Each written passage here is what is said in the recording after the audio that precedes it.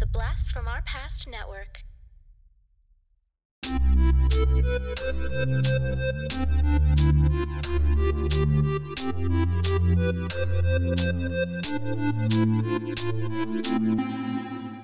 Talking Back. Hey, everybody. Welcome to Talking Back, the podcast where we like to chat about past achievements in movies, comics, video games, and more. I'm your host, Tim. With me is co-host Dean. What's up, Dean? Hey, Tim, what's up? Hey, Dean. How are you doing? Fantastic. Freaking fantastic today. Excellent. Wow, freaking. Freaking fantastic. Wow, great.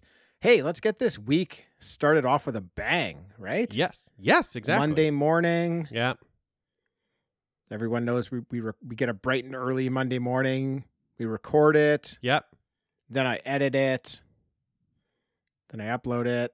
Just so everyone can listen to it on the way to work Monday morning. That's for you. Tim does all that for you. Right. None of that's true. Mm. Nobody believes me.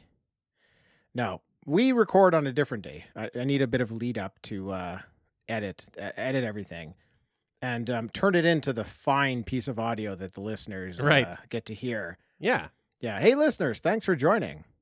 Yeah. Special shout out to all of the listeners who have been with us since the beginning. That's a long time. That is a long time. Do you think there's listeners that have listened to every episode?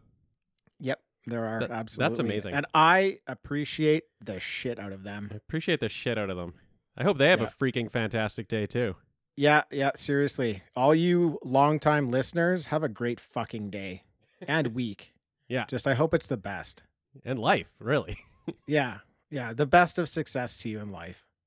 And wishing you the utmost happiness. And hey, new listeners, thank you for tuning in. We hope you find something here that you enjoy. And maybe in 3 years, we'll be shouting out the people who have been with us half the time. Exactly. And yeah.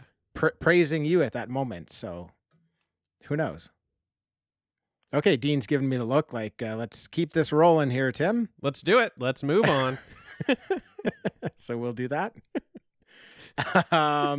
Yes, this week. Oh, man, everybody is in for a treat this week. Holy moly. We're covering Supergirl, Woman of Tomorrow from 2021.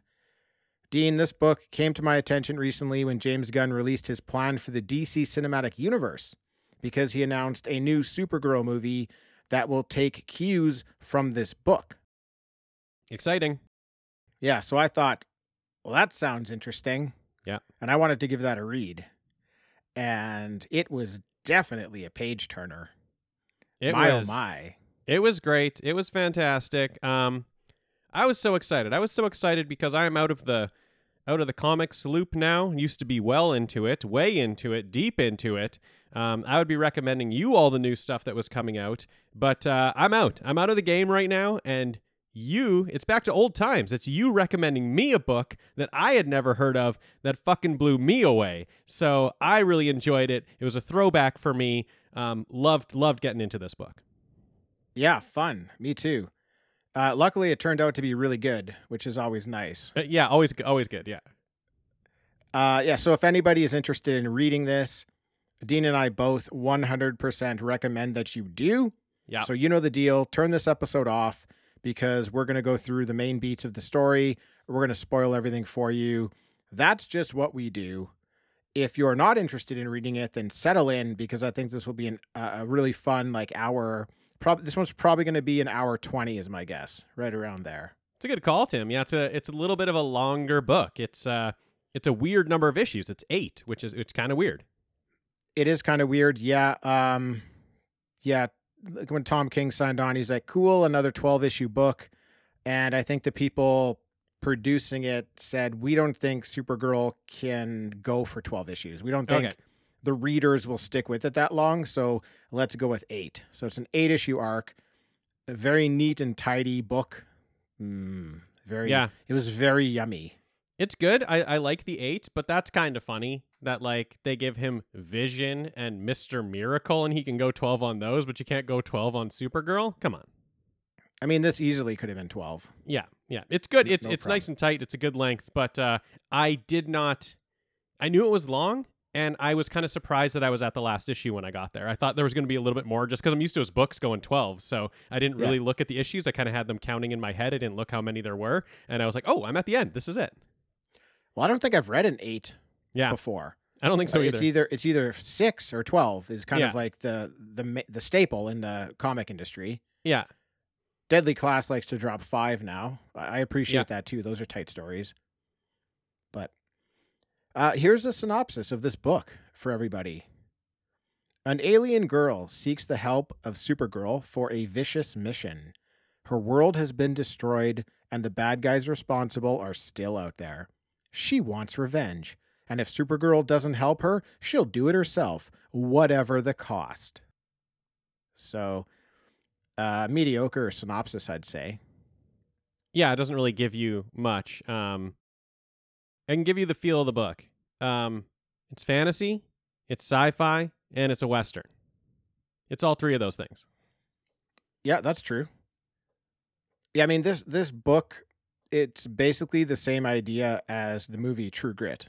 Exactly, yeah. Very close to that. Yeah. And I did read there was another movie that this was based on, and it was something back from the 60s. I can't remember the name of the movie. It was a Cary Grant movie, I think. Okay. And it was about him and this woman sort of falling in love on this really long bus or train ride. And they just kind of like got to know each other. Do you know what that is? I've seen it. Yeah, it's great. It's called It Happened One Night.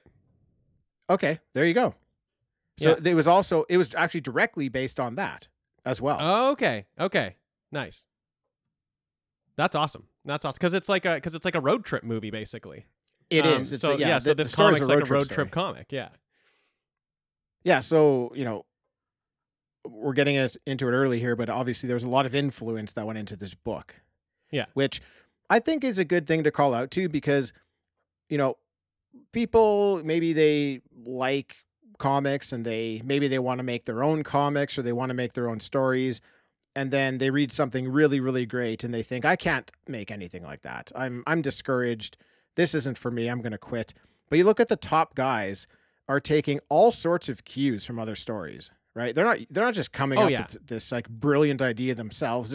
They're leaning into all sorts of other material out there. So if you're an artist of any type, don't be afraid to take cues from other things. Don't rip anything off, but don't be afraid to lean into something and use it in your own work. I think that's an important thing to call out too. Yeah, for sure. And It Happened One Night. It doesn't have Cary Grant. It has Clark Gable. Is that right, or did I get the wrong movie? No, that's probably right. See, okay. I didn't quite remember his name. Yeah, I almost said Hugh Grant, and then I'm like, it wasn't him. That's not right. Yeah, who's a Grant from the '60s? Oh, Cary Grant. Clark Gable. Cary Grant is from the 60s. This movie's from the 30s, I think. Yeah, I think it was with older, Clark Gable. Okay, but just that synopsis that you said is what happens in It Happened One Night. Yeah. All right. Released in 2021, Supergirl Woman of Tomorrow is an 8-issue miniseries that was nominated for Best Limited Series at the 2022 Eisner Awards. Good job. Not surprised. Not surprised. I guess I'm kind of surprised it didn't win, but maybe not. I don't know what it was against. Now, written by Tom King, he has written on Batman, Nightwing, Teen Titans, Justice League, Swamp Thing, Mr. Miracle, and The Vision, and many others. Please, I can't state this enough, Dean. I know you're with me. If anyone out there has not read The Vision, go and do that. It is a truly beautiful story. We reviewed it back on episode 94 for anyone who's interested in just listening to us talk about it. But Dean, I know you're a big Tom King fan, right? I'm a huge fan. After this book, I might even be able to say he's my favorite writer. Just I hadn't read enough of him to even say that. But reading this book, I'm like, this is not even really what I expected out of his writing. It's kind of a little bit different. And so, it still drew me in. It still absolutely, brought me on the journey. So, I mean, he's up there. I don't know if I can call him the favorite. I maybe could. The name could come out of my mouth if you said who's your favorite. But I absolutely love him. So what is it about his writing that you like? Because he definitely has a style. He's got a style, yeah. It can be difficult to pinpoint exactly what's going on in that style. Yeah. And I think this book actually took a bit of a turn from his normal style. For sure. I really liked it. But what is it about Tom King that you like? So what I like about I always sort of like his focus on like the pain of the characters and sort of the how things that they go through would actually affect them, instead of it just being like it was a bad thing then but it's not now, like how they would carry that through, and usually it affects them in sort of a negative way. What I liked about this book is it affected, Supergirl's got all this pain in her life and he really focused on that, but it kind of affected her in a positive way. She's still like a she doesn't go through as much lows as his characters usually do. At one point she kind of gets there, but it's more positive in a way, and I just like that versatility, that he can use the pain not just for the same thing that he always does, but he can kind of use it kind of differently. Yeah, I don't know, it's just he gets me. Like I just love his writing. Yeah. Okay. Cool. Yeah, I like King. I think he's very capable of taking you on beautiful adventures. Yeah. I do like some of his stuff more than others. I really liked Mr. Miracle. Yeah. Obviously, The Vision is one of the best books I've read. I wasn't too fond of his Batman stuff, which kind of surprised me. It was very different. It was very different. This was very interesting because before I read this book, I'm thinking to myself about Tom King as a writer, and I put him up against my favorite writer, Rick Remender. Mm-hmm. And I'm like, what is it about Remender that I like so much that Tom King doesn't have? And I boiled it down to moments in the book where I read something that has been written by Rick Remender and I have to put the iPad down because I have to like take a moment and I have to reflect on what he just said because it's so poetic or so beautiful or so intelligent. And I didn't get a lot of that out of Tom King until this book. This book had that in it. It had those moments, those like beautifully written moments where I just had to take pause. So that's one of the reasons I like this book so much is I don't want to say he like upped his writing because he's always been a great writer, but his writing in this book is more of what I was looking for out of him. Yeah, I think that's how he adapted it to this character. I think that kind of plays into what I was saying too, that like those moments really work for this type of character. Because I felt that too. That was the stuff that was kind of sticking out to me as well, is those sort of, those moments when I was like, wow, that was just a great page I just read. That was awesome. Yeah. Now, art by Bilquis Evely. Have you ever heard of her before? No, but she's incredible. My goodness. There are huge things in the future of this artist. She is phenomenal. Fucking amazing. So good. This book looks so good. She's worked on Wonder Woman and Sandman. And I mean, this is just up there with some of the best comic book art I've ever seen. Yep. And a style that I really, really like. It has a very retro 70s feel to it. You can obviously tell she's been influenced by Mobius with what she's doing here. Yeah. I loved her level of detail, which was extremely high. Her backgrounds and settings were just off the hook. Yeah. Her perspective work is perfect. The way that she's scaling objects in the foreground, middle ground, and background was so dead on that it just made every like page that she drew, it felt like I was there because everything was scaled so perfectly. Like you could find yourself like taking a journey down this long path to like a castle in the distance. You could feel yourself going there because everything looked so perfect. Yeah, Tim. I can't wait to see more from her. I can't wait. I love having you on the comic book episodes because you get to say everything that I'm thinking about the art because you are an artist, so you know what stands out. Like you ask me and I'm like, yeah, it looks fucking good. It's great. Yeah. But I don't know why. I just know it looks great. I know it's pleasing to my eye. And then you say all the things where I'm like, yes, that's why. That's why I love it. That's why it looks great. Yeah, exactly. Colors by Matthias Lopez. Also incredible. Wow. Again, the coloring in this book is as beautiful as you will find in a comic book. Yep. it is a festival of color. Yeah.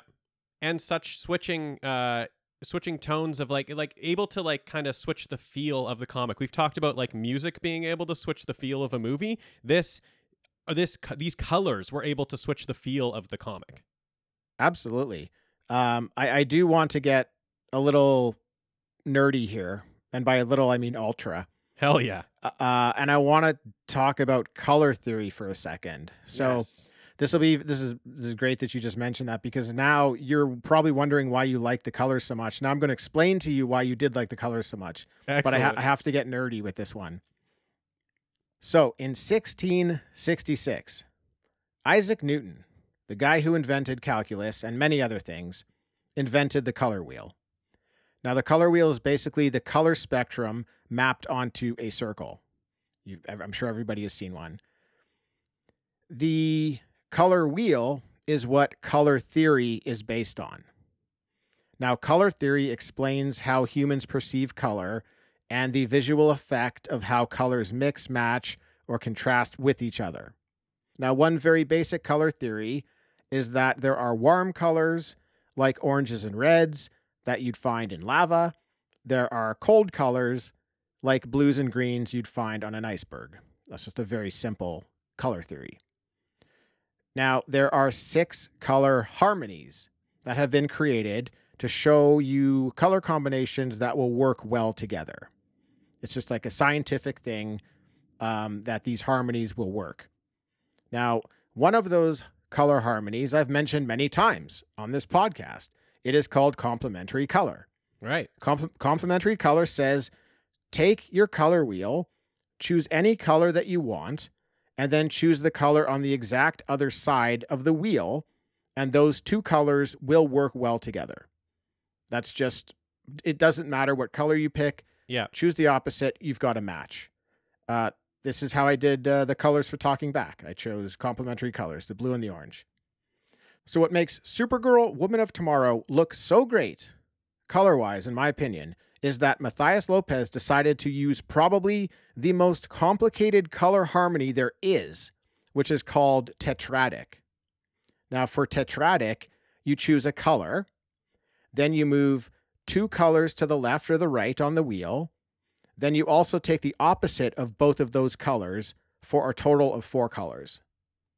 Now, Deadly Class uses a shitload of color, but what sets this book aside, I think, is how well Matthias is blending these colors together in single pages.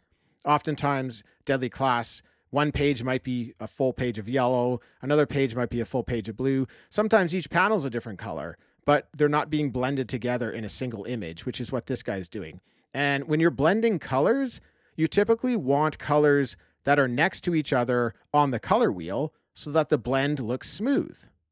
So blending with tetradic is a nightmare because the colors are so far away from each other.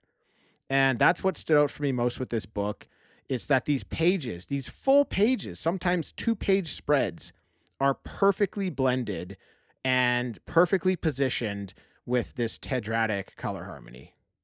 Wow. Yeah, Tim, that is actually exactly what I was going to say of why I liked the colors. That was exactly my point. I was going to make.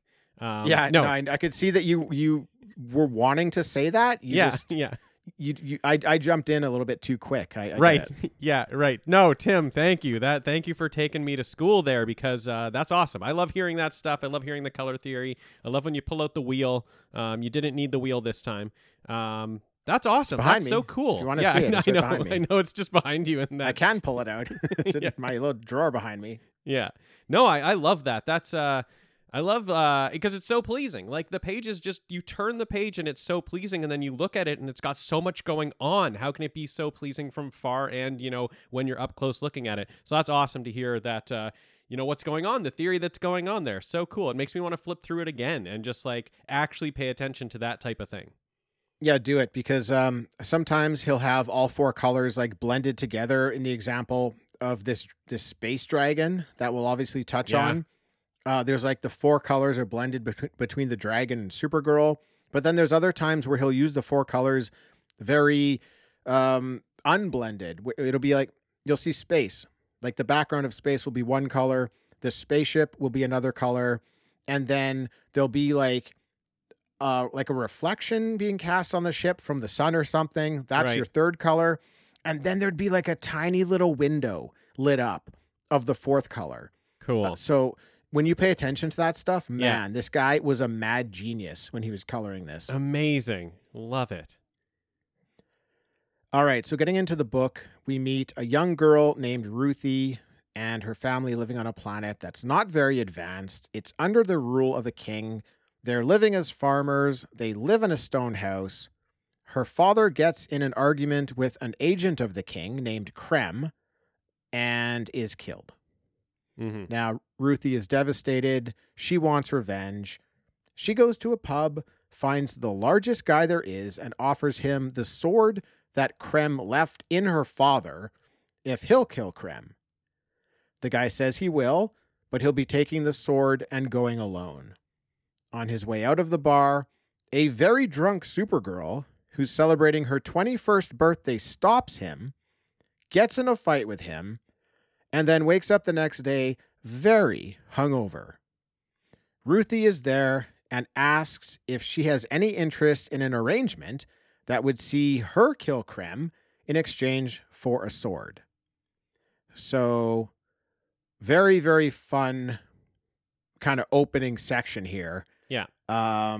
Some very great moments, especially with Supergirl waking up hungover. She's puking into a bucket. Yeah. This was hilarious stuff. I'm laughing out loud very early in this book. Yes. So great. So I haven't read a lot of Superman. We've talked about that on our Superman comic episodes. Definitely haven't read a lot of Supergirl. So already they're playing with sort of the suns that are going on because there's a red sun on this planet, so that's why she can get drunk on the planet. So just very cool, that she wants to go to a red planet to drink because it's her 21st birthday, so she wants to feel the drinking because she's turning 21. Already just a very cool thing. And yeah, it's the true grit, it's the story of, Ruthie wants to avenge her father, but she's a kid, so she needs somebody to go do it. She doesn't have any money, they're poor, they're rock farmers. They plant seeds that turn pebbles into rocks, and so they don't have a ton of money, and so she pulls this sword out of her dad and is now offering that as payment to kill this guy. It's just great. I'm totally on board right away. I have a smile across my face as this thing starts. Not what I was expecting. I was expecting a Supergirl comic from Supergirl's perspective, and it is right now from Ruthie's perspective, some character I have no idea who that is, and I'm still just drawn right in because of that. Now I'm seeing Supergirl through someone else's eyes. That's very interesting for a character I don't know a lot about. Yeah, the narration of the book is basically Ruthie recounting this tale, which is interesting because she's written a book about it already, and she's kind of like recounting it for us. Yeah. So very interesting. I love that Supergirl goes to this planet just to get drunk, to feel that. I loved it. So funny. Yeah, it was really, really, really fun. Yeah. Now, Supergirl is not interested in this deal. She only wanted some drinks, and she leaves in a boat. Ruthie jumps in the water and swims after her. I loved this immediate determination. Ruthie's, for sure. Because Ruthie saw her beat up that guy at the bar the night before, and is like infatuated with her. Just like, this is the person that I need to help me. And yeah, just jumps in whatever the ocean and just swims for who knows how long. Yeah. And is able to track down Supergirl back at her ship. And I love this because Ruthie, you mentioned it, they farm stones. They live in a stone house. Ruthie sees a spaceship that Supergirl has. And my goodness, did this spaceship look incredible. Yeah. Like, along with everything else in this book, I think my favorite thing that Evely draws is the spaceships. Yeah. I just think they look so gorgeous. But so cool. Ruthie says she can only describe the spaceship as indescribable. Yeah. Great line. Awesome. Ruthie once again asks Supergirl if she's interested in the arrangement. And Supergirl is then shot right through the heart with an arrow. And what do you know? It's this Krem guy. Yeah. Wow. With the guy from the bar the night before that Supergirl beat up. Very convenient timing. Except that she got shot through the heart. Yeah, I like that this guy from the bar hunted down Krem, like found him immediately, and then he's like, we got to go get that girl from the bar who beat me up. Yeah, and wants you dead. Yeah. Yeah. Krypto is with Supergirl and runs at Krem, but Krypto also gets hit with an arrow. Then Supergirl takes 2 more arrows, Dean. Yeah. But she gets up and says, swords and arrows? Do you think I give a fuck about swords and arrows? And she knocks out the dude who's with Krem. And then Krem retreats. He's terrified now. He runs into her ship, which was on a countdown to launch. Yeah. And it launches off the planet with Krem inside. Shit. So, wow. Yeah. That was interesting. That's kind of the end of the first issue. And my goodness, was I was like Krem. I was on board. Yeah, you were on board, and that comic was taking you. It had the automatic launch was on. I got shot into the galaxy with that. You were just going for a ride. Yeah. Again, just a lot of stuff going on here. A lot of stuff that I'm just really into. Maybe it's because, he writes these characters I don't know a lot about. And this is like, he just writes them so well that I care so much about them right away, even though I don't know who they are. I don't know anything about them. I just care so much about them. And it's like cool Red Sun stuff again, because she's getting shot by arrows and they're actually going into her. So you're like, wait, what can happen? What can happen on a Red Sun planet? Is she really super injured, or is she going to be okay? And then she like walks up to them and says, you think I give a fuck about swords and arrows? So you're like, okay, so she's probably going to be fine, but they did penetrate her skin, so she is hurt. It's just cool stuff. It is cool. She has a potty mouth. She is always swearing. Yes. She definitely has an edge that, we learn she's got an edge. I like that she said that, King he's making us like these characters. Yeah. But at the same time, within the book, he's making like the characters sort of admire each other. For sure. Yeah. That's something that he did really well in this book, is have this relationship with these two that starts off with Supergirl not wanting to take part, but they very quickly bond through kind of like negative circumstances, and they grow like affectionate with each other.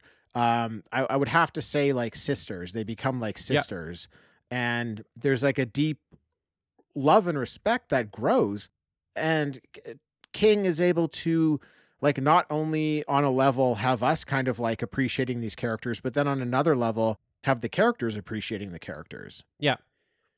And I think that's because we're through Ruthie's eyes, like the whole book is through her eyes. And so she has this admiration for Supergirl. So we also have it because we are also just reading her explanation of what happened in her explanation of Supergirl. So yeah, it's wonderful. Yeah, that does work really well. Having Ruthie recounting the story for us. Yeah. So Ruthie and Supergirl travel together for many weeks, and they're traveling on a disgusting transport. They're being attacked at every spaceport by people who hate Superman. I thought that was funny. It's so funny. It's not even about Supergirl. It's just like it's Superman, but they hate him. So let's get Supergirl, his cousin. Yeah, she mentions that like, man, so many people hate him. So many people hate Clark. It's really funny.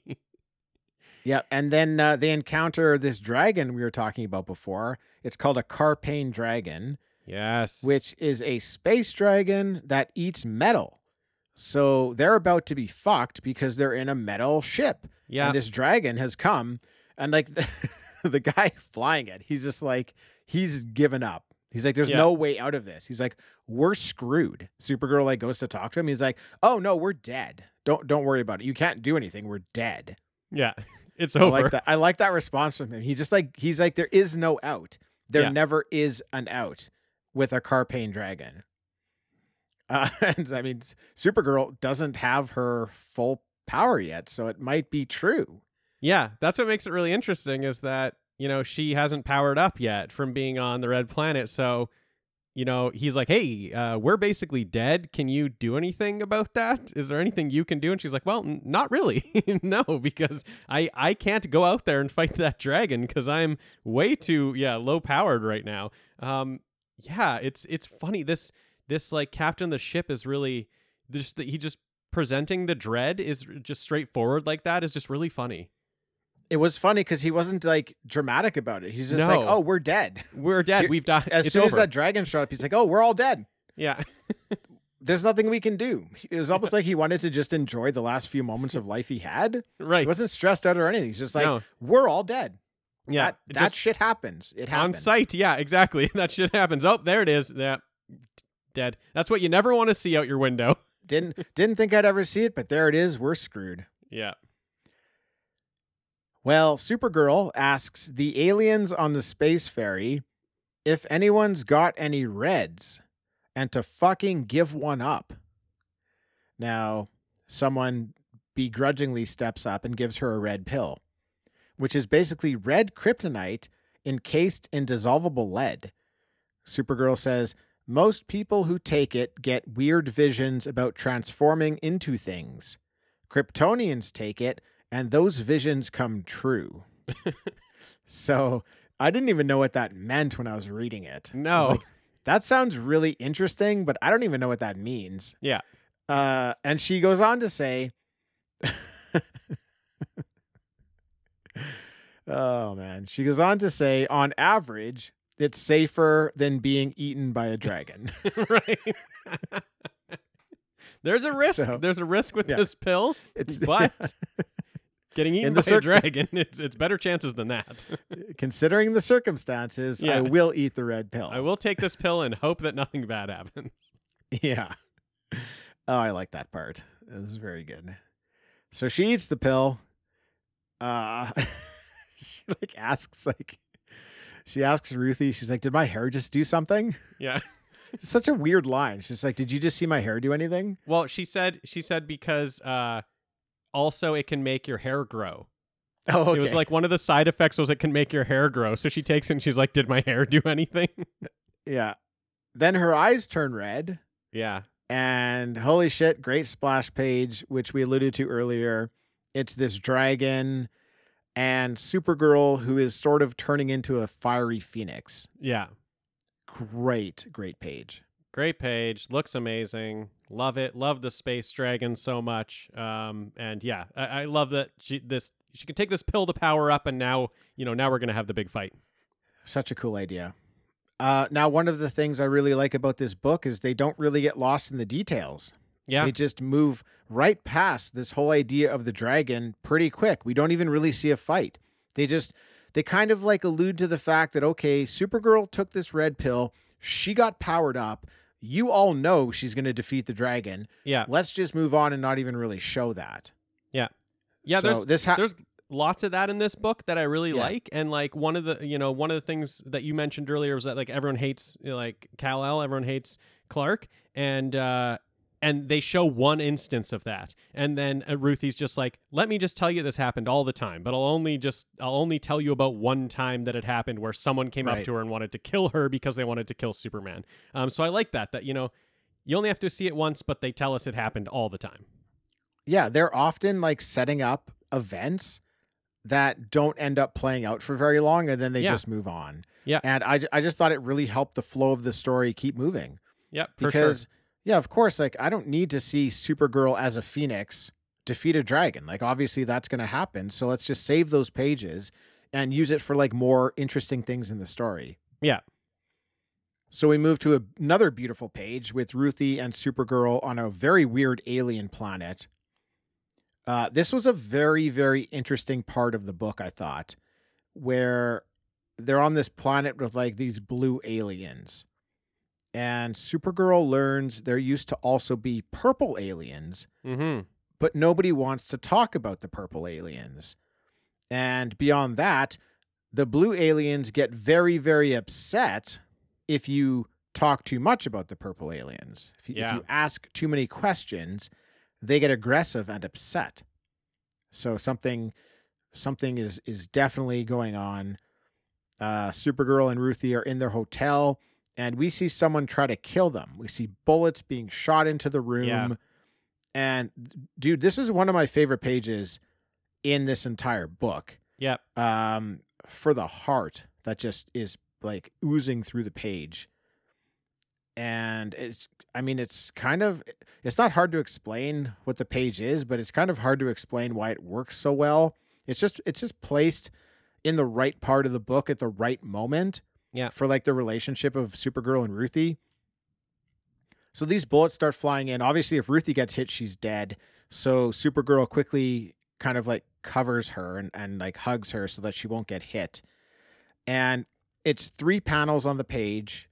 That's the first panel, just Supergirl kind of like shielding her. And then the next 2 panels are the exact same thing, just zoomed in closer to their faces. Yeah. And it's a beautiful color palette of orange, pinks, and yellows. And I just thought it was such a heartfelt moment. Yeah. Just kind of seeing them like embrace and the fact that Ruthie's dead if Supergirl wasn't there. And Ruthie actually has the same realization at this moment. She realizes she would be dead here because she was going to take this journey by herself if necessary. And she realized, like, oh, the universe is not what I thought. She's used to her little farm. She thought she could just go out and do whatever she wants. She realizes here, oh no, this is way bigger than me. I would have been dead. So like this Supergirl has saved my life. Yeah, and what I really love about this part, this is kind of one of the very poetic parts where she says like a planet was destroyed, but because of that, I am now alive because Supergirl's there. Supergirl wouldn't be there for her if Krypton didn't get destroyed. She'd still be there. She'd still be on her own planet. But that planet gets destroyed many, many years ago. Supergirl has to leave it, and then she ends up in the same place as Ruthie because of that, and then ends up saving Ruthie's life because of that. So, it's just... she's just understanding the universe on not just a level of how big it is, but on a level of how it also functions. Just like so many deaths happened, but my life was just saved. That is just how the universe plays out. And she was just so thankful in that moment. It's these really like sweet moments that I really love in this book between Ruthie and Supergirl. Yeah. Yep. Same. So after that, Supergirl like rages. She goes off and finds exactly what's going on, and she learns the truth. And the truth is a group of vicious space pirates came to that planet. And what they do is they go planet to planet. They demand money. If you can't pay, they kill everyone. So these aliens, they didn't have enough money to pay, but Krem just happened to be in their jail at the time. And he offered the blue aliens the idea of paying what they could afford and then offering the purples to be killed to satisfy the pirates' bloodlust. Mm-hmm. And then that's what happened. The pirates massacred all the purple aliens, and then the blue aliens just tried to hide the fact that they even existed. Like painted over all of their signs, hid their names out of books and stuff like that. But Supergirl like goes to where the slaughter was, and like you see bodies of the dead purples, and it's like, whoa, yikes. And it was just that extra push from Krem for these aliens, because they already were like racist towards the purple aliens. They'd already sort of segregated them from things. They put them in their own like town. They weren't even allowed to. They called it Purpleville or something. They put them in their own little town. They weren't allowed to come into their all of their establishments. So it was already right there for them. They had already separated themselves from them, and he just gave them that little push to be like, also just kill. Why don't you just kill them all? Like you don't even like those. So it was devastating. This little chapter here was kind of devastating. Yeah. So the fallout of that is that Krem actually joins the pirates. Yeah, right. He's one of them. He's a filthy murderer himself, and this is like great tribe for him to join up with. So One thing that I really like about the narration that we kind of get, and you kind of like see happening more and more as you go through the book, is that Ruthie's narrating the story, but at the same time, at different points, she's giving her commentary on the book as well. So you're getting a couple of levels deep into the story that she's giving. Because again, this is a book that she ended up writing, and we're reading it. But it's like she's with us explaining further detail that you wouldn't get just from reading her book. It's an interesting couple of layers going on there. Yeah, for sure. Yeah. It's very smart writing. Yeah. So Supergirl and Ruthie continue after Krem for several more weeks. I love how they're dealing with weeks. It's not just like days. It's weeks and weeks and weeks that they're out in space trying to catch Krem because Supergirl lost her spaceship. Yeah. They go to different planets. They're picking up the trail from people who've seen the pirates, and also because they're finding a trail of massacred planets. Yeah. And we get yet another great page with this castle on top of a mountain. And I'm sure you recall this page, right? Oh, yeah. They were doing something so interesting here that I don't think I've ever seen before. Is that the castle was so high up that it was actually in front of one of the other art panels. Oh, yeah. Okay. I've never seen that. I've never seen art. Like, oftentimes you'll get a page and the full page will be on like a picture of art, and then they'll drop in a few other panels like down the page. Right. But the focus is that the art of that main page, and then the other panels are kind of secondary. They actually had like the peak of the castle in front of one of the panels. So you only saw half of the like that art panel because it was behind the mountain. It was a really like weird technique. I thought it was really interesting. Cool. So monks live in the castle, and they were slaughtered by the pirates. And Supergirl can't handle it. This peaceful group of monks didn't even fight back. They just got slaughtered. And Supergirl says she wanted to scream, but her scream would destroy the castle. So instead, she flies right into the sun. And you see her like just, I don't know if she was in pain or what was going on, but that was her outlet. That was where it's like, I don't know, some people might scream into a pillow. She flew into the sun. Yeah. Ruthie had great narration here, and some very great insight. Sorry, did you want to say something about Supergirl going into the sun? Just that, well, maybe give us the insight first, because it might have to do with that. She says that she believes Supergirl lived a life of restraint, that she had to hold back her heat vision to look at you in the face. She had to warm her ice-cold breath to converse with you. She had to slow herself to walk by your side. That every day she suppressed the forces inside of her. And Ruthie believed that effort hurt, and that Supergirl lived her life in pain. Yeah. This is such an incredible concept. This is just like A++ writing from Tom King here. This is gorgeous. A gorgeous idea.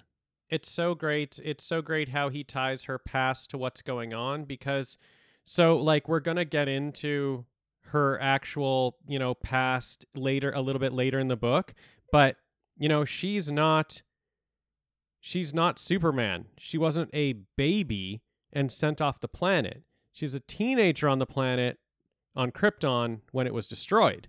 She knows the people that died. She was there when it happened. It's very different than a baby who was sent away and just heard that his planet was destroyed.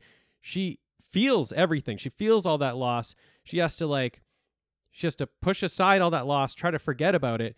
And now they're on their journey right now. They're going from planet to planet, trying to track down these pirates. And what the pirates leave in their wake is destroying the planet. So she's going planet to planet where 90% of the life on the planet has been killed by these pirates, and she's just seeing grave after grave being dug, and people in every species on these planets are just getting destroyed, and it is really getting to her and really reminding her of what happened to her on her own home planet. So that's why I love it. I love that she flies into the sun.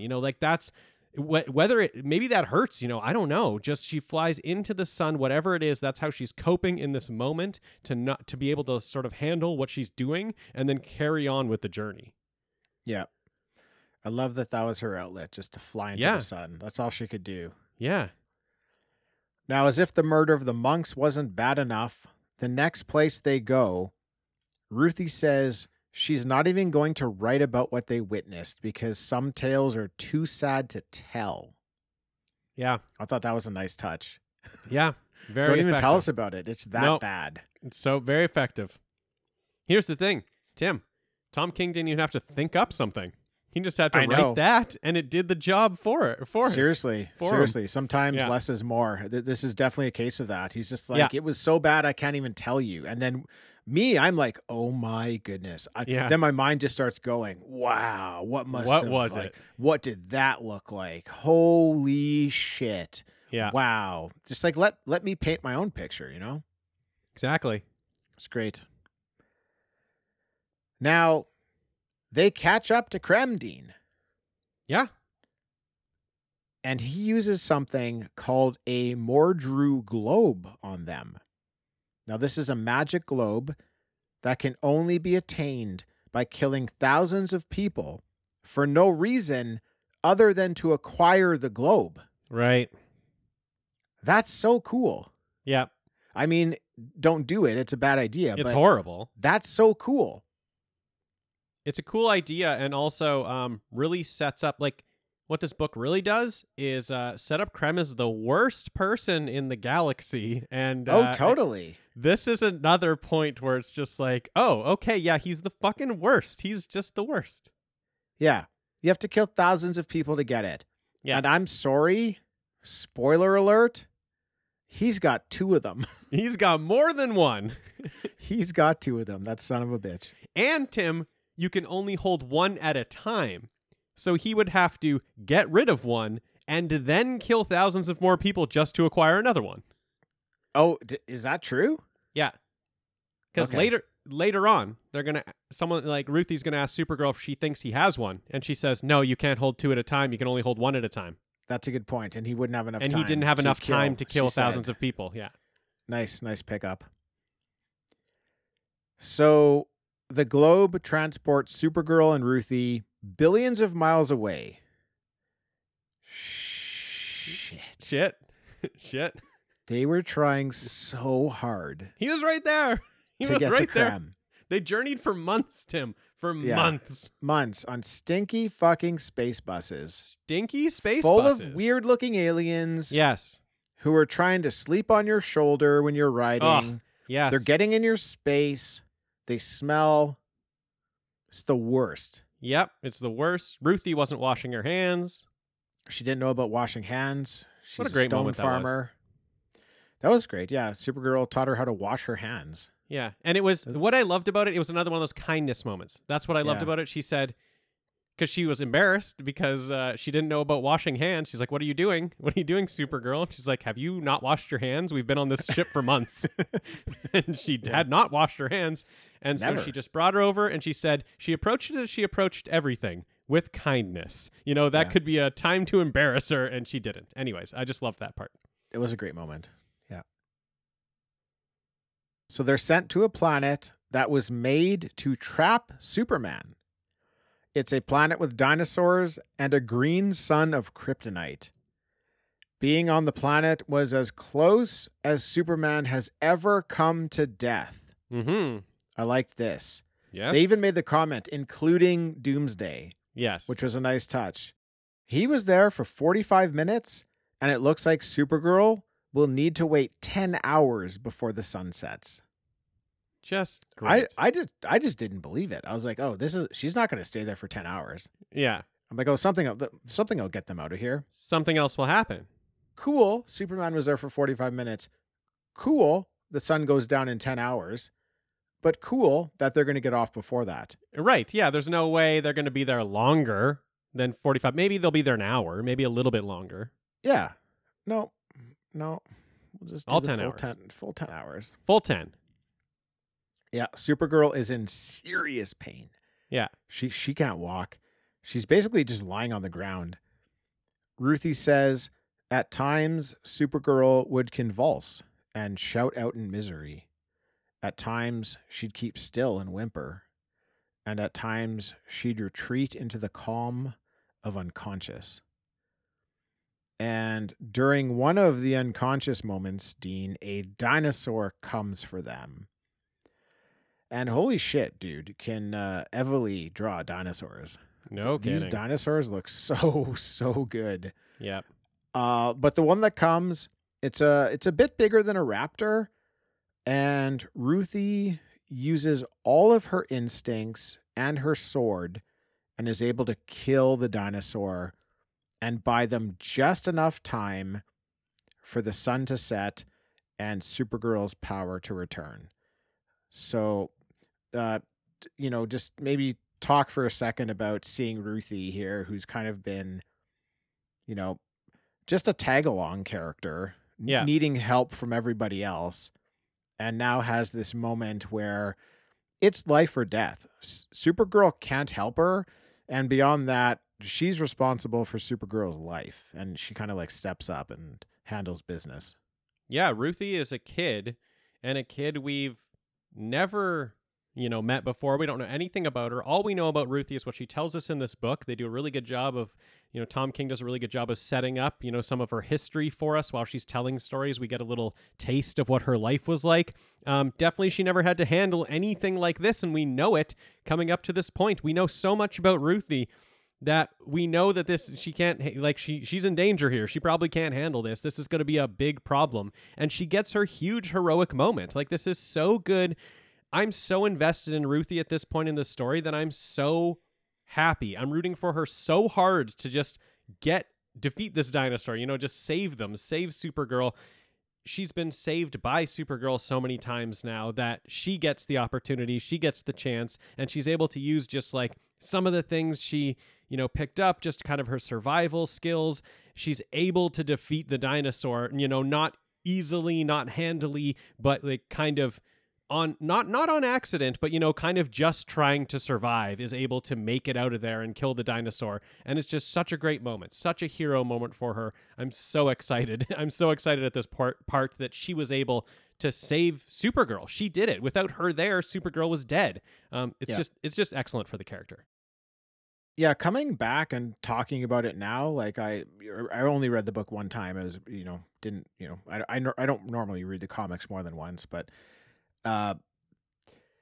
this, coming back to it, is a bigger moment, I'm realizing now, than I first thought in the book. Right. Because this really does set up the ending, or close to the ending a lot better than not considering this moment. And the first time I read the book, I forgot to consider this moment when we get near the end.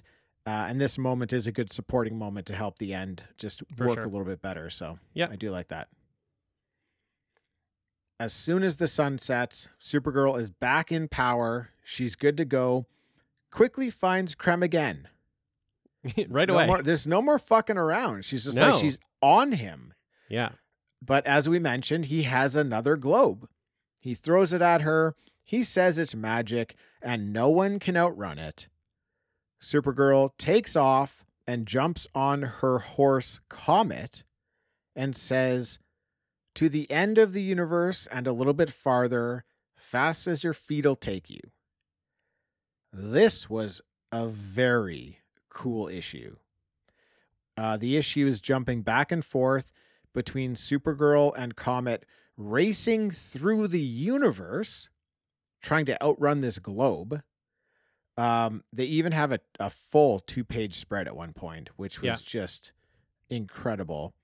But it jumps between that and Supergirl on her planet as a teenager after her planet was destroyed.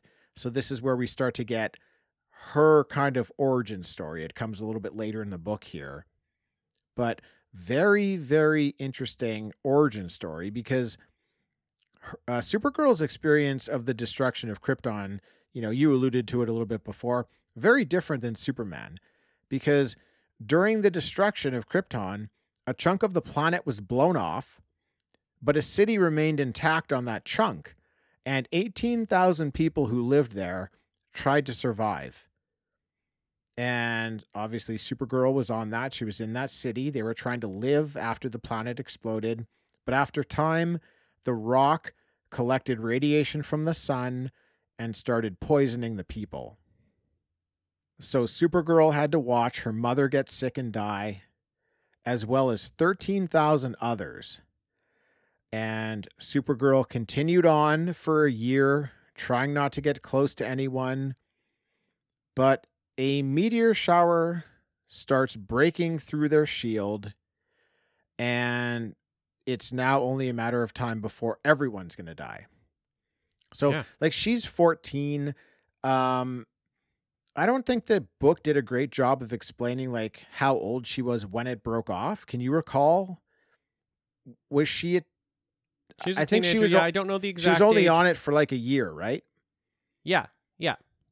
So it breaks off. She lives on it for a year or something like that. But just watches all these people die. And it's just a horrible situation.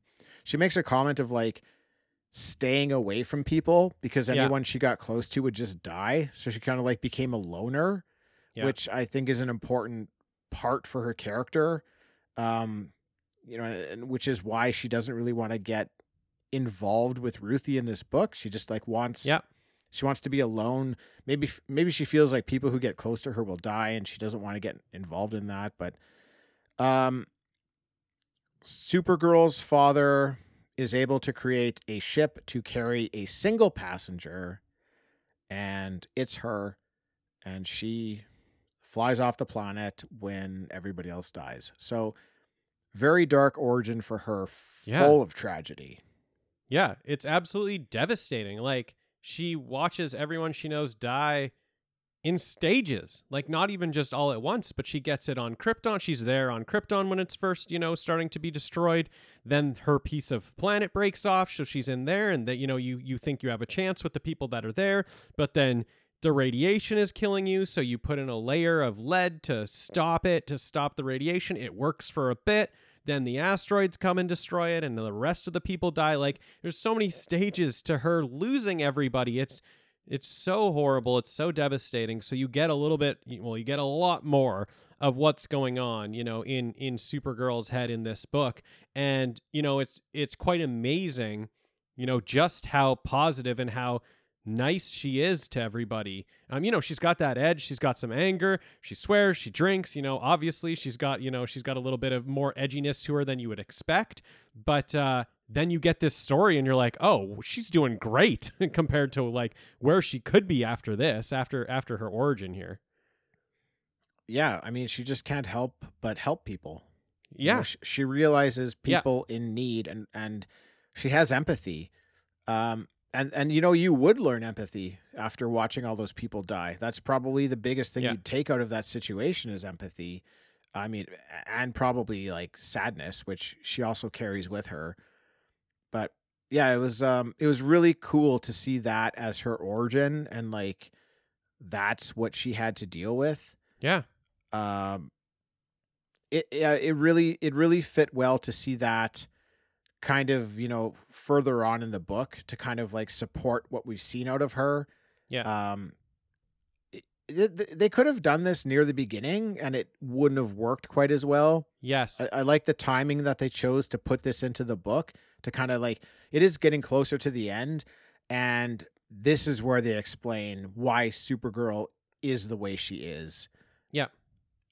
And you have Ruthie, who's basically she's a child and her father was killed, so her world was destroyed and she wants vengeance. And then you have Supergirl, whose actual whole planet was destroyed, everyone she knew was destroyed, and she's just out there being so kind to everyone and helping everyone out. They're going planet to planet where destruction has happened, and all she can do is help. I like what Ruthie sets it up a lot in when we get to a new planet, she's like, oh yeah, this is the planet that they now call this, and it's something to do with Supergirl because she helped them out. It's like, it's really cool that like you might, before you knew it as this planet, it was like something else, but now, they've named this beach after her or whatever, so there's just like, she's making an impact. They spend time with her on these planets helping people out, so you just know what such a good person that she is. You can just really get it out of these pages.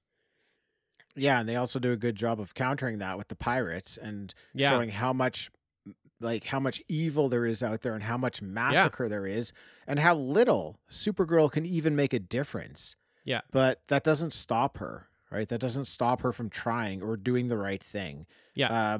She could easily just like, whatever, fuck this.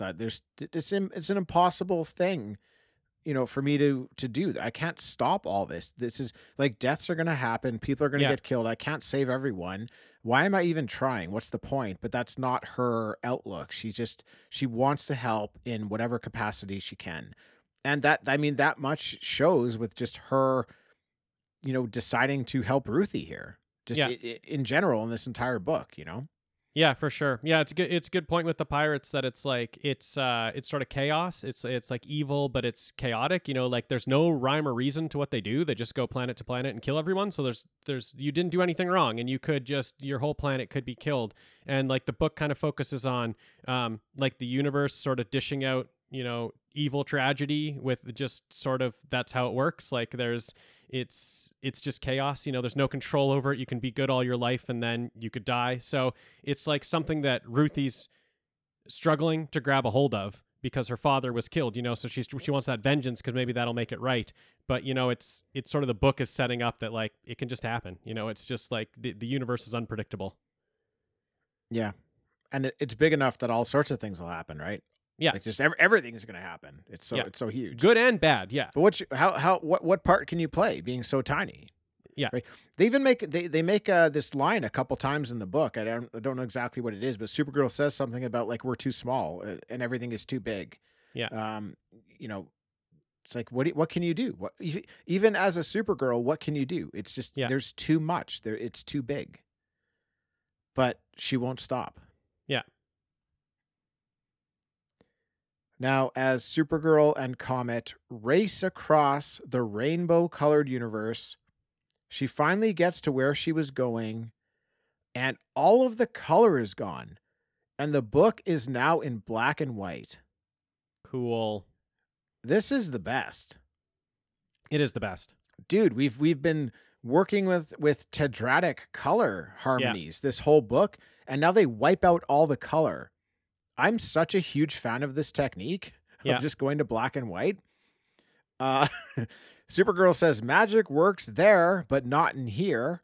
And she pops the globe like a bubble. Awesome. Amazing. This reminded me of The Legend of Zelda, The Wind Waker. Did you play it? Yeah. Yeah.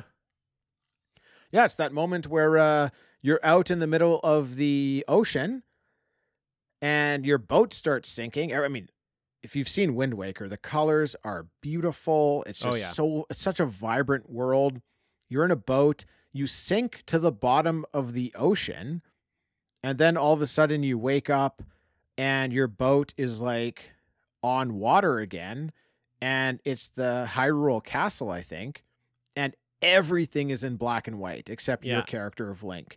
Everything is in black and white. This is one of my most favorite video game moments of all time. Going through this Hyrule Castle that has supposedly been like flooded over for however many hundreds of years, and you're down there, and my goodness, just the contrast of black and white with your little like character of Link running around as green. Yeah, just so great. It's just the best. But that's exactly what this took me back to. Yeah. Having seen all these vibrant colors, and now you just get black and white for a couple pages. Great call. Fantastic. Absolutely loved it. Absolutely loved the entire chase. It was just like, you're saying, the colors were so amazing. Yeah. So great through the whole chase. So amazing. And then you get this black and white page. Great. Like her horse is called Comet. Picture a comet, like just blasting through the universe. Yeah. In like just this beautiful celestial, like, I don't know, collection of colors and Mm-hmm. other like what might happen if a comet raced through the universe and past nebulas and, stars and was being chased by a magic fucking globe. It was so great. It was so great. So awesome. So Supergirl has gotten rid of the globe. So we see her immediately get back to Krem once again. Yeah. They capture him and are waiting for him to give up what type of poison he used on Krypto so they can save him. Krem is tied to a tree on a beach with Ruthie and Comet, and Supergirl has left them there so they'll be safe as she goes to fight the pirates. Supergirl engages the pirates, and the gunfire from their ship seems to be very effective on her, and Right. she gets blown back towards a planet. I wasn't really expecting this. Yeah. But as she's falling towards the planet and through the atmosphere, she's being warmed by the heat. I thought that was neat touch. Yeah. And she remembers back to a time when her father shared a secret with her, which was, in her words, a rare occurrence. And she says to herself as she's falling through the atmosphere, it's fine if she dies, but it's not fine for that secret to die. So she'll keep fighting. And she snaps out of it. And as the ship is reloading, she smashes through it. She goes on to fight hundreds of battle-forged warriors from every corner of the universe. And she loses because they have a bit of kryptonite and are able to chain her down. Yeah. And that was a surprise. Wasn't expecting that. Yeah. And things are looking very bad until Comet comes to help. Yeah. So with Comet gone from the beach, Ruthie is alone with Krem, and Krem is not very apologetic for what he did to her father. No. In fact, he's doubling down into Yes. it. He's a fucking asshole. He's tied to a tree. He could be murdered right now, and he's just doubling down about how horrible her father was and how great he was.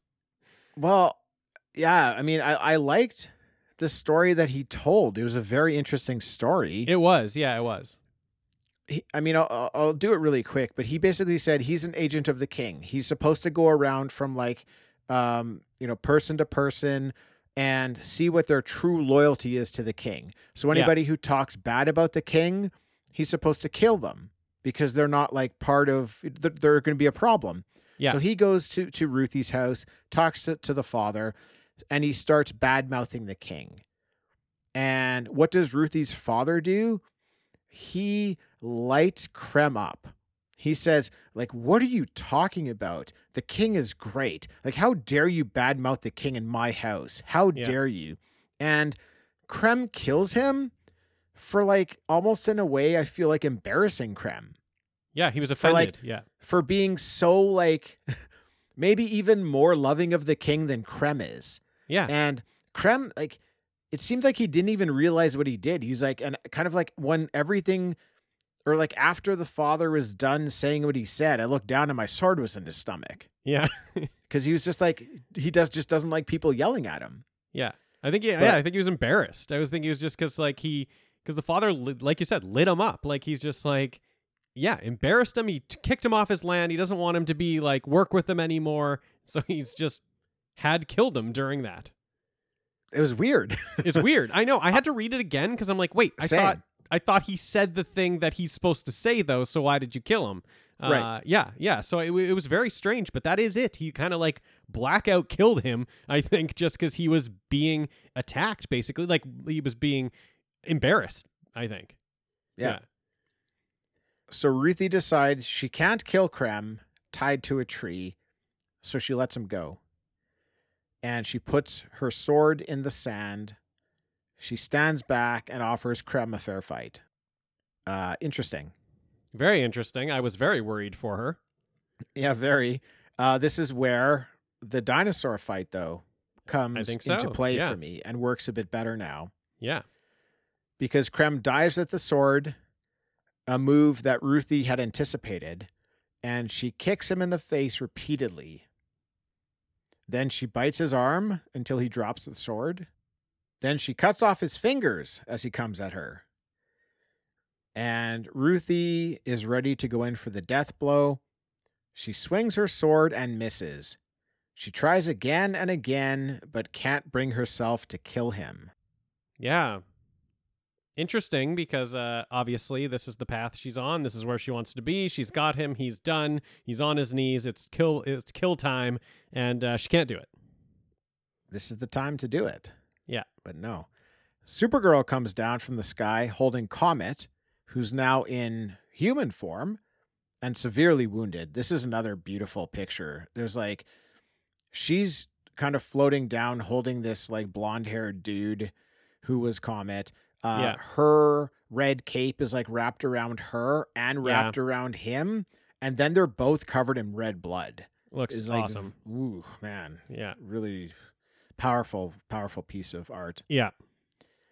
Now, he was a man apparently cursed in the body of a horse. Yeah. That's his explanation. Supergirl says the pirates took a beating and ran, and she'll follow them later.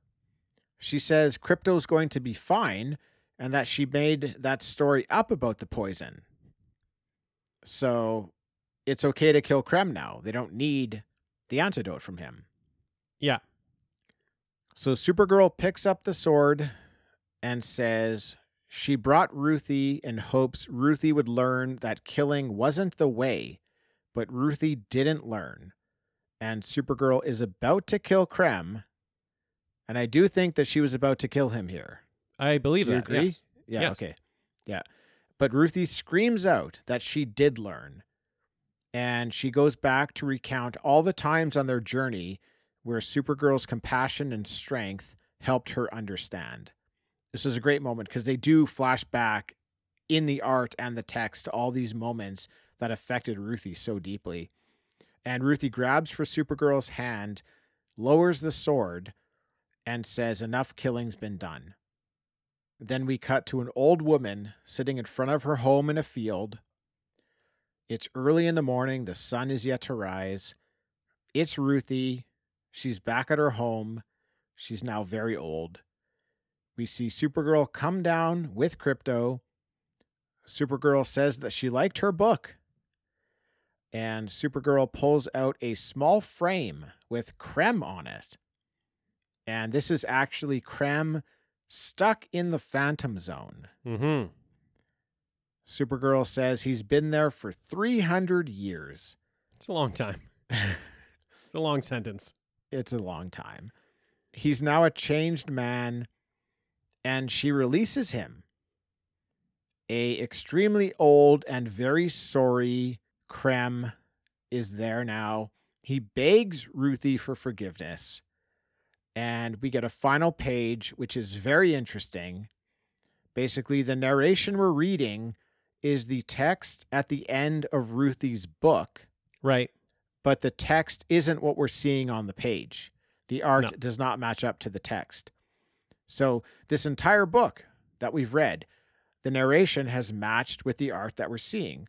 But here it diverges, and the narration places us back on the beach when Ruthie stopped Supergirl from killing Krem. The narration we're reading now, which is the text that was written in her book, says that on that beach, Supergirl did kill Krem. But the art that we see on the final page is of right after Krem asks Ruthie for forgiveness, and we see Ruthie kill him. And that's how the book ends. Okay, so couple things. First, deal with the Supergirl part. So at the beginning of the comic, at the beginning of Ruthie's book, she said that Supergirl kills Krem. She says it right at the beginning. She says, "I didn't get to kill him, though. It was Supergirl." So we're going through this whole book being like, how are we going to get to that moment?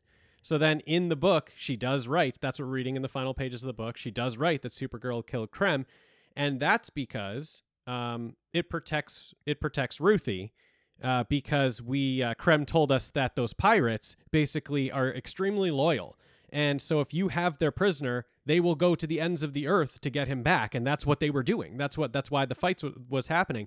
If he's dead, they're not going to. They don't need to get him back. He's dead. So she wrote in her book that he's dead so that those pirates wouldn't come back to get them. So I like that. The second thing, I don't think she kills him. I think she just is hitting him with her cane, which is what she hits him with. She's like her walking cane. I think it's just sort of him being like, please forgive me. And her basically hitting him in the face and walking away being like, no, like, obviously we let you live, but that doesn't mean I forgive you.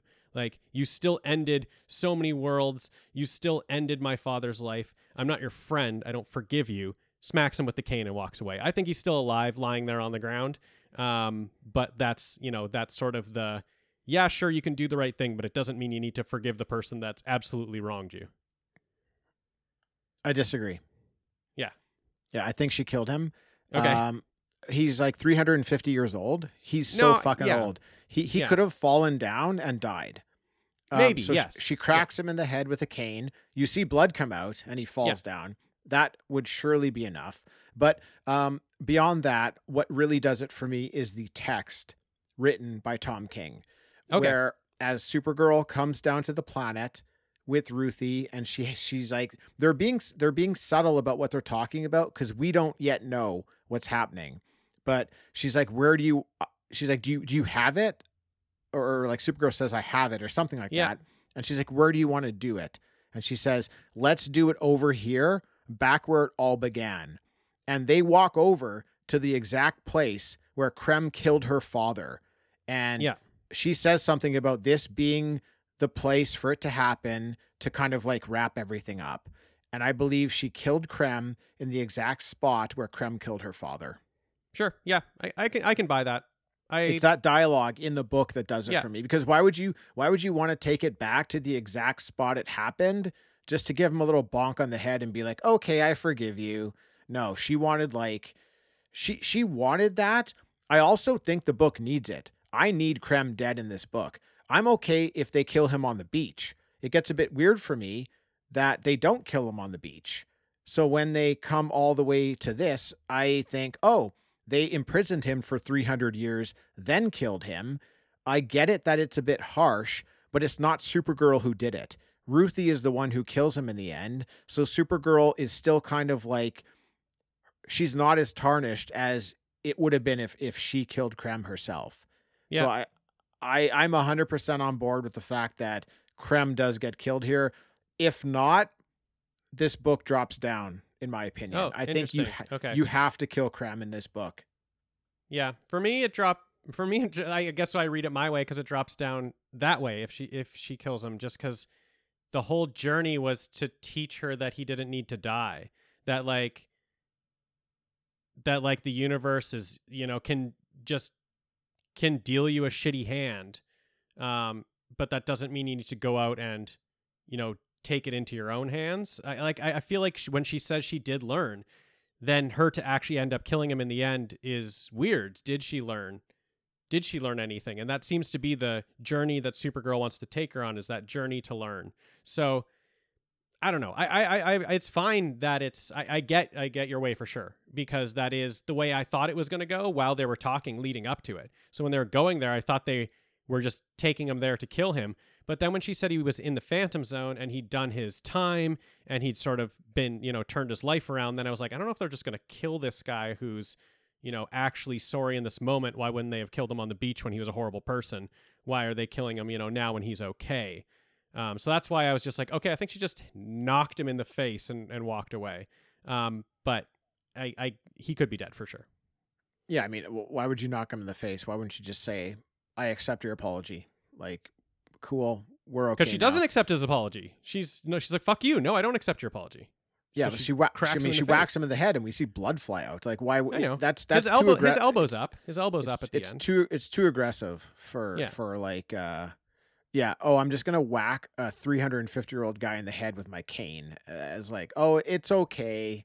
Ha ha ha. I guess I'll hit you one, and then you're free to go.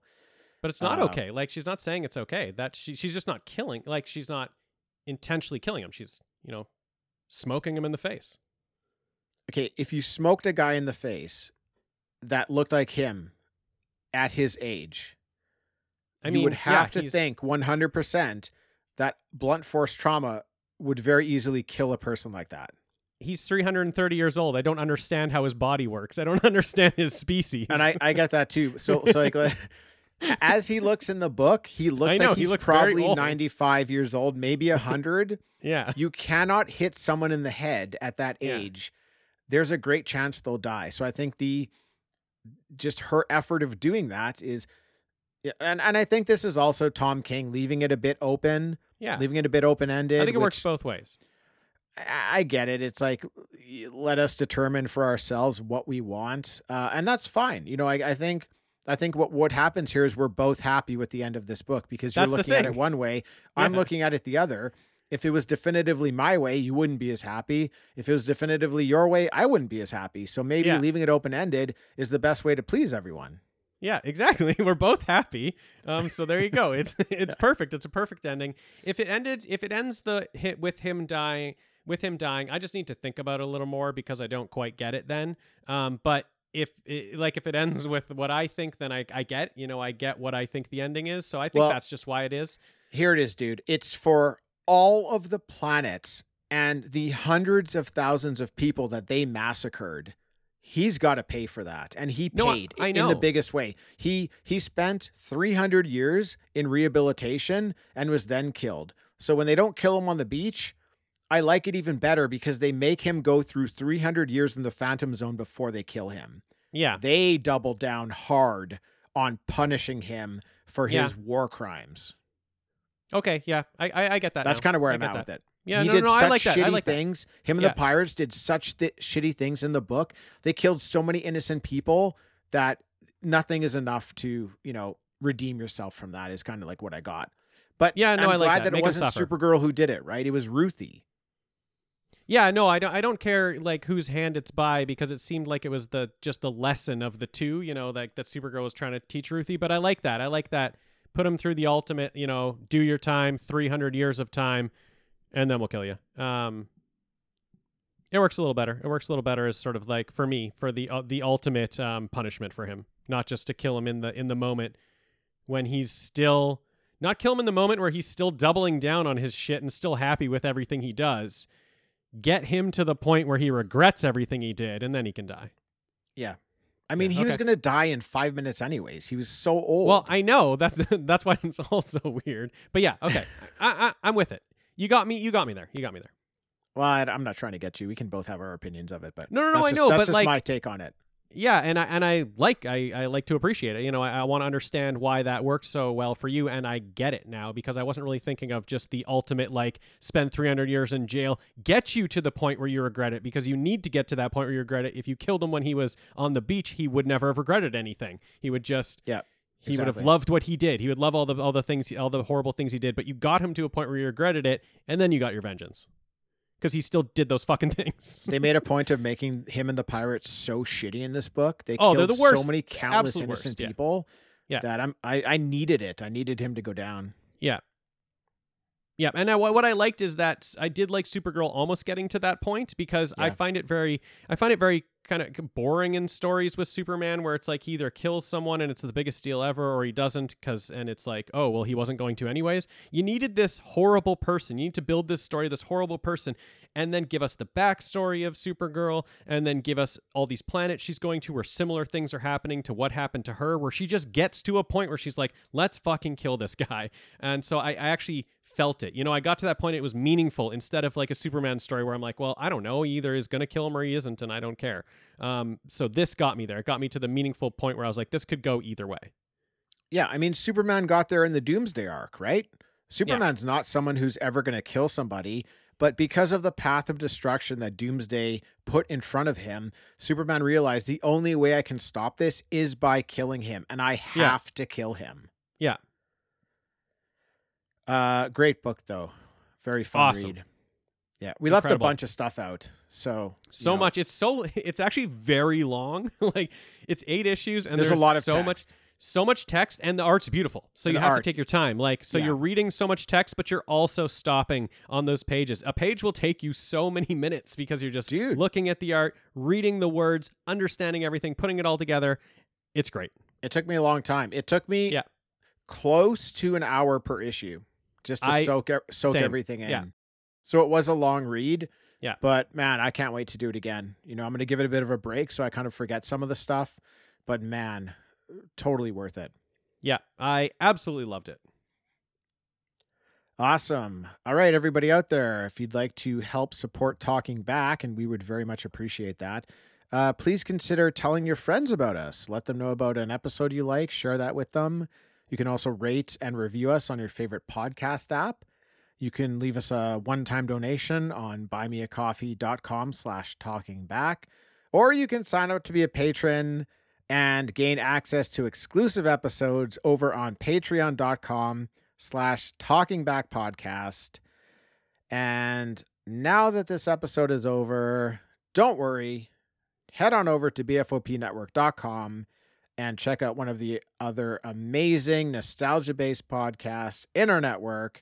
We promise you'll find something you like. Dean, thank you for joining. Thank you, Tim. Thanks, everybody, for listening, and we'll catch you next time.